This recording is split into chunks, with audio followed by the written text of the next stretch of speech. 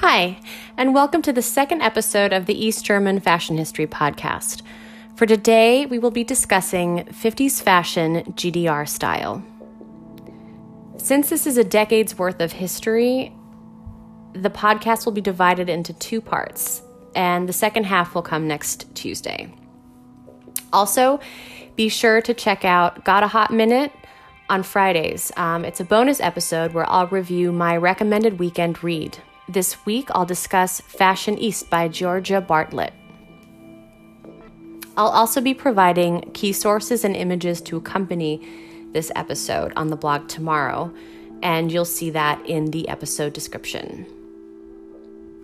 Now, as with many Western and Eastern European countries affected by World War II, the 50s really was an era for fashion houses and nations alike to redefine their presence and articulate their capabilities for creative, indulgent, and glamorous fashion, but also to swiftly move forward from what once was.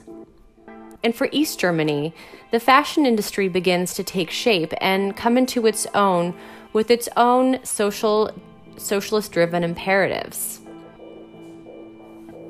I'd like to revisit a quote from last week that really epitomizes the importance of having a strong fashion industry by Walter Kahl, the assistant director of the German Fashion Institute in 1958. He asserted that fashion not only influenced the, quote, mood of our population, it also goes hand in hand with the world's perception of the GDR, saying, quote, one will speak disrespectfully about us. One will say they can't even dress themselves properly and yet want to construct socialism. Because people are inclined to measure the value of one or the other society, starting out with the things in their daily lives, with the external world of appearances. For much of Western Europe, as well as for North and South America, the 50s really was the golden age of fashion, with collections and silhouettes that defined the era, lifting up a traumatized post-war society into a fanciful mirage of Hollywood glamour, like Elizabeth Taylor, Marilyn Monroe.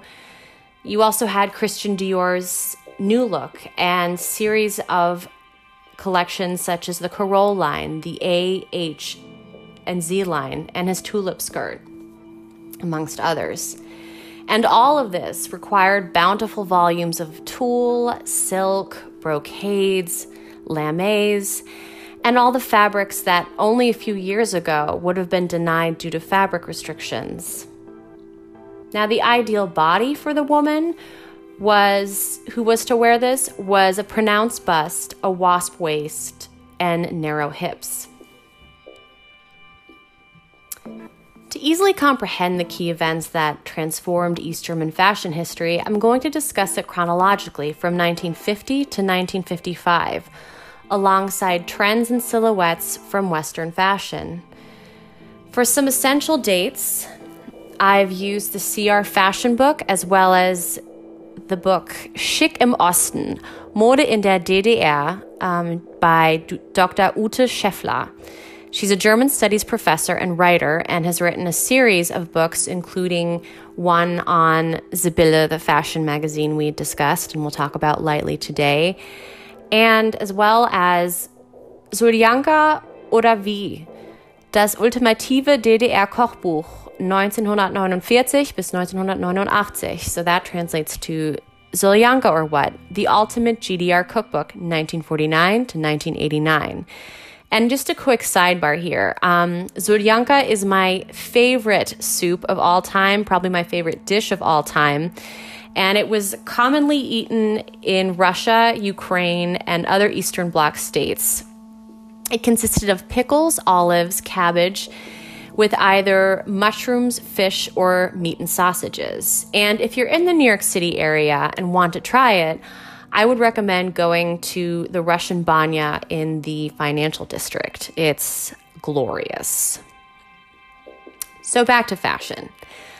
I found Schick im Osten, Mode in der DDR, was really a great source for this and other episodes. It especially had a great fashion timeline for the 50s. And I think we need to be mindful and conscious of the fact that these were the moments in fashion that mattered to East Germans, not necessarily Western Europe or America. So before we delve into the timeline, I'd also like to preface with the fact that while East Germany had access to both West German publications, they also had their own, and those included Die Bekleidung, or clothing, and that was bi-monthly, starting in the 50s. DDR Review, an illustrated monthly from the 1950s to the 70s. Frau von heute, Woman of Today, that was big in the 40s as well as the 50s. Neues Deutschland, New German, and that was daily from the 50s and also the 60s. Praktische Mode, or practical fashion, it was usually just called Pramo, and that was from the 50s and 60s. And finally, Sibylle, and that was from 1956 to 1989. So let's start with 1950. Now, by this time, functionaries and officials had warned that the East German industry needed to work harder at matching consumers' wishes, or they'd be stuck with surpluses. The GDR had already lost millions of citizens, millions as citizens had bought West Berlin clothes, and they were well aware that the FRG, or the Federal Republic of Germany, West Germany, was providing high-quality, fashionable, and affordable clothes. At this time, in 1950, we had the arrival of nylon tights available in Germany. And because they were so expensive, a lot of people would knit their own, which increased the need for repair shops. This decade was also a huge moment for synthetics, as we discussed last week. The GDR's production of synthetic fibers fell way behind the West because of the increasingly difficult East German exports to capitalist and socialist countries. Now, regardless of this, in 1950, they were producing nylon stockings and also used this as an opportunity for a nationalist branding, renaming it from Perlon to Dederon, which sounds very similar to DDR or the Deutsches Demokratische Republik. It is also important to note that by 1950, 40% of the GDR's output was from clothing factories. In the fall of 1950, Dior introduced tunic coats, wrapped fabric, and suit skirts with an asymmetrical leaning or silhouette. And following that, you had a Berliner Modeblatt, which was a West German magazine East Germans had access to, reports on the different viewpoints of wearing a wide or narrow skirt based on what a housewife, seamstress, a young girl, a salesperson, and a modern consumer had to say. And the article features an illustration of a model with a wide jacket and tight skirt and hat similar to Dior's fall 1950 collection. So the housewife apparently wanted something tight but not too tight, as she had to be able to walk in it. A seamstress believed wide skirts are beautiful, but the tight skirt will inevitably be a favorite of my clients. Young girl mentioned she loved the movement of a wide skirt. A salesperson, that both are pretty, but if overdone or too busy, which seems to be becoming a bigger and bigger problem. And then a modern consumer, that if I could have something made for me, then it's going to be a tight skirt, which requires less fabric. So you have this dialogue of wide versus narrow skirt, and all within the frame of, 1950, where the GDR knows that their East German customers and citizens are reading this, and they have a fashion industry that's slowly falling behind, and they really have to catch up.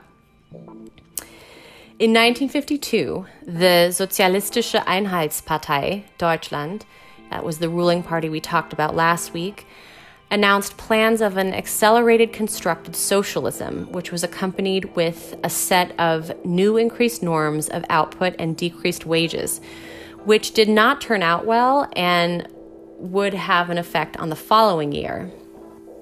This same year, in 1952, the Institut für Bekleidungskultur was founded by Elli Schmidt, and she also ran the magazine Die Bekleidung. The role of the IBK was to design and transfer new dress proposals to the industry and organize a mass production of clothing. While the IBK had showed haute couture styles and samples at socialist dress contests, a lot of these wouldn't be mass-produced. They were also in charge of creating a fashion line of the GDR. And they would also create and distribute fashion patterns to make at home and industry guidelines for trends. Ultimately, the IBK had to master the balancing act between creating fashion presentations and the forces of a planned economy, but also meeting consumer demands, especially of providing for and reacting to the fickleness of West German fashion, which influenced an East German state. One Berliner Tageblatt discussed the change of hat silhouettes in the year and had said that at first, in the beginning of the year, hats were small enough to see the hairstyle, yet still had to have the same effect, which is to complete the look. But by winter, 1952-1953, it discussed the importance of the hat and the hairstyle in an updo in the back to set the hat in place. And whether asymmetrical or straight, hats were just there to have a nice touch. So it's important that the GDR is, following these trends and aware that these trends are happening, even when it has to do with the changing silhouette of a hat. So the fickleness of fashion really plays a problem in the future to a planned economy. And it's also important to note that fashion of the GDR follows international designers, which lagged behind and, having to operate under such an economy. One writer had even said that, quote, "If Dior favors bows, the working woman will also wear bows on her blouse, but 1 year later." 1953. Dior introduces a slight off-the-shoulder cream gown, which curves into the waist and is sculpted to pronounce the hips. This is called the tulip skirt. In this year, he also begins to raise hemlines. Meanwhile, in East Germany, by February, Schmidt had been appointed to the State Commission for Trade and Supply. She tried to fight for better quality, which was an ever-growing complaint which she complained at the Politburo. In June of this year, the new course, which was a result of the growing pressure from the Soviet Union to cut funding towards heavy industries and focus it on consumer goods, there had been a major uprising which unfolded, and that really had a long-term effect on the state relations in terms of the workplace and consumer goods. There was a sudden increase in clothing prices and a 100% markup on those Dederon or nylon stockings we had discussed. Elli Schmidt is dismissed from her position as head of State Commission for Trade and Supply after having to fight for better quality, and still continues at the IBK. This was also the year that the, quote, Red Dior, we discussed from last week, Heinz Bormann, opened his fashion salon in Schönebeck-Salzmann. It is run by a 21-year-old Helena Petsch. She's the youngest tailor in Germany, right out of a Munich fashion school, and she really becomes the key figure in running the House of Bormann. Petsch creates modern, extravagant, and practical fashion which enlighten but also fit the rubric of the atelier. Now, Bormann is known for really having the nicest materials that are really hard to come by, from Plauener lace. Plauen is a city in East Germany, historically celebrated, known for their lace-making traditions, to Chinese brocades, and he really seems to have luck when it comes to finding materials, even though his employees had coyly remarked that he had a hard time differentiating them. After June of 1953, the uprising of this state after the June 1953 uprising, the state really wanted to calm its population, and they wanted to do this with consumer goods, which is where Bormann came into play, as he produced a fashion show in Schönebeck Stadtpark. But it wasn't until late of October 1953 that local officials stressed that, quote, the population's demand for the best quality is justified. For this reason, industry and trade have the duty to work in all earnestness on the wishes of the population.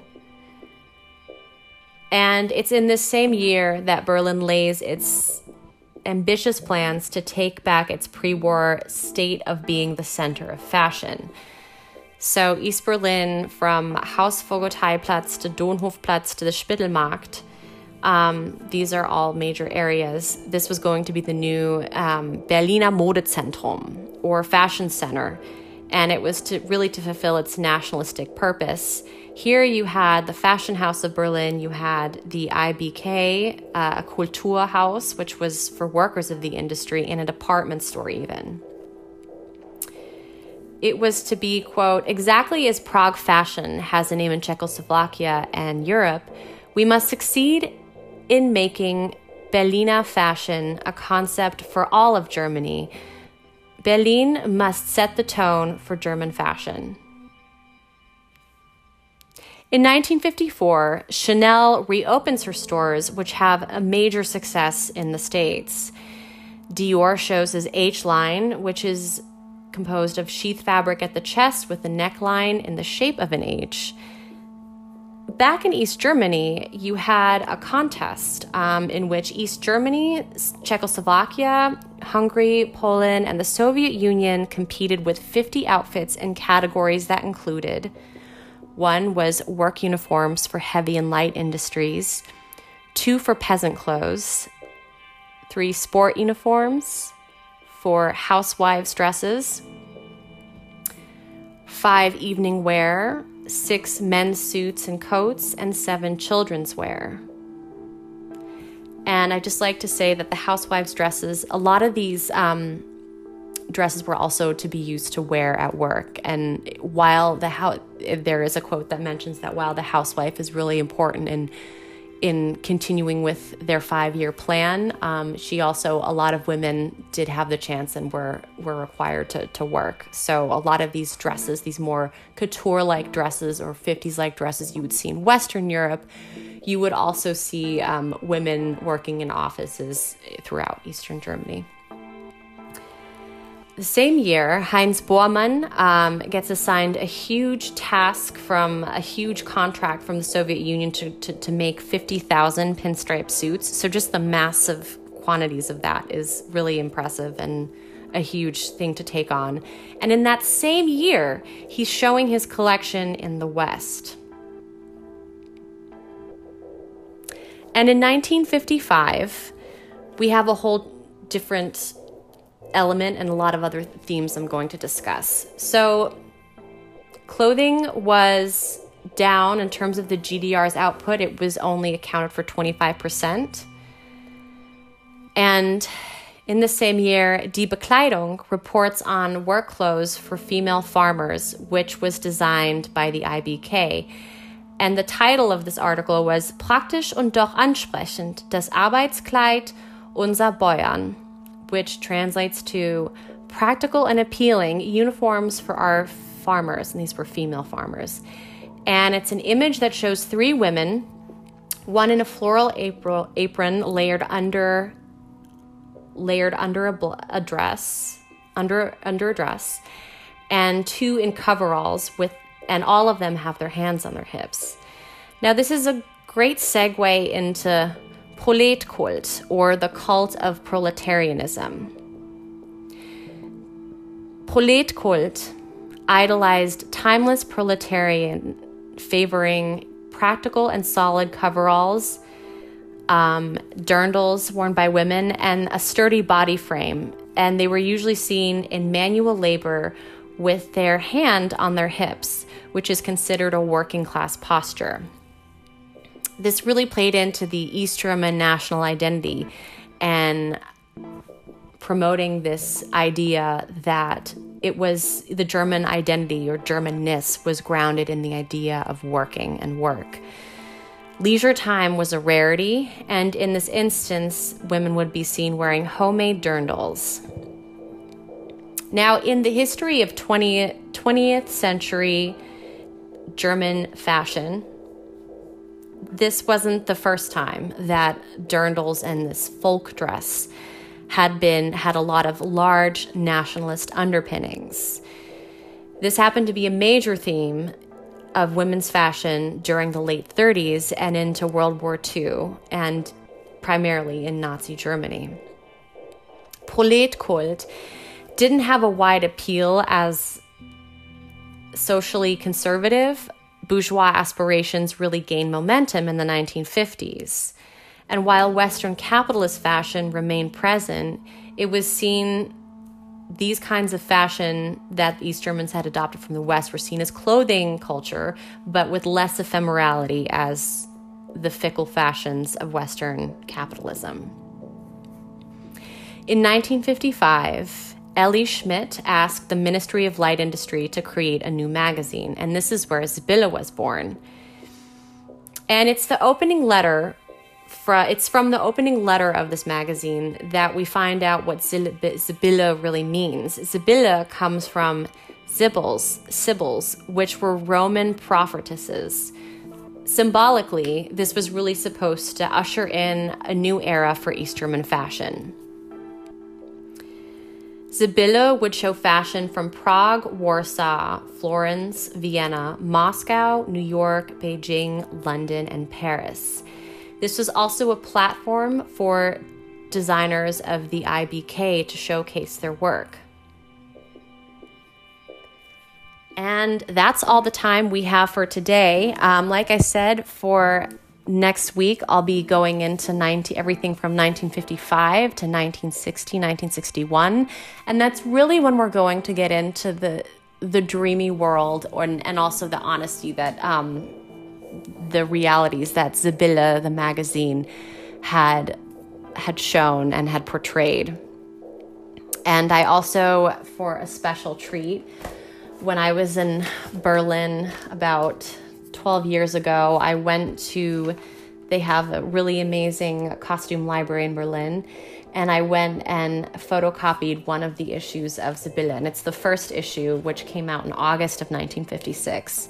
And we'll go into those elements and what the messaging, what the repercussions of that were, and also what that actual fashion report of Paris sounded like. So thank you so much for listening, and I look forward to seeing you virtually or via podcast on Friday. And also make sure to check out the blog. I'll post the link to that with additional images for everything that I've discussed today tomorrow. Thank you so much.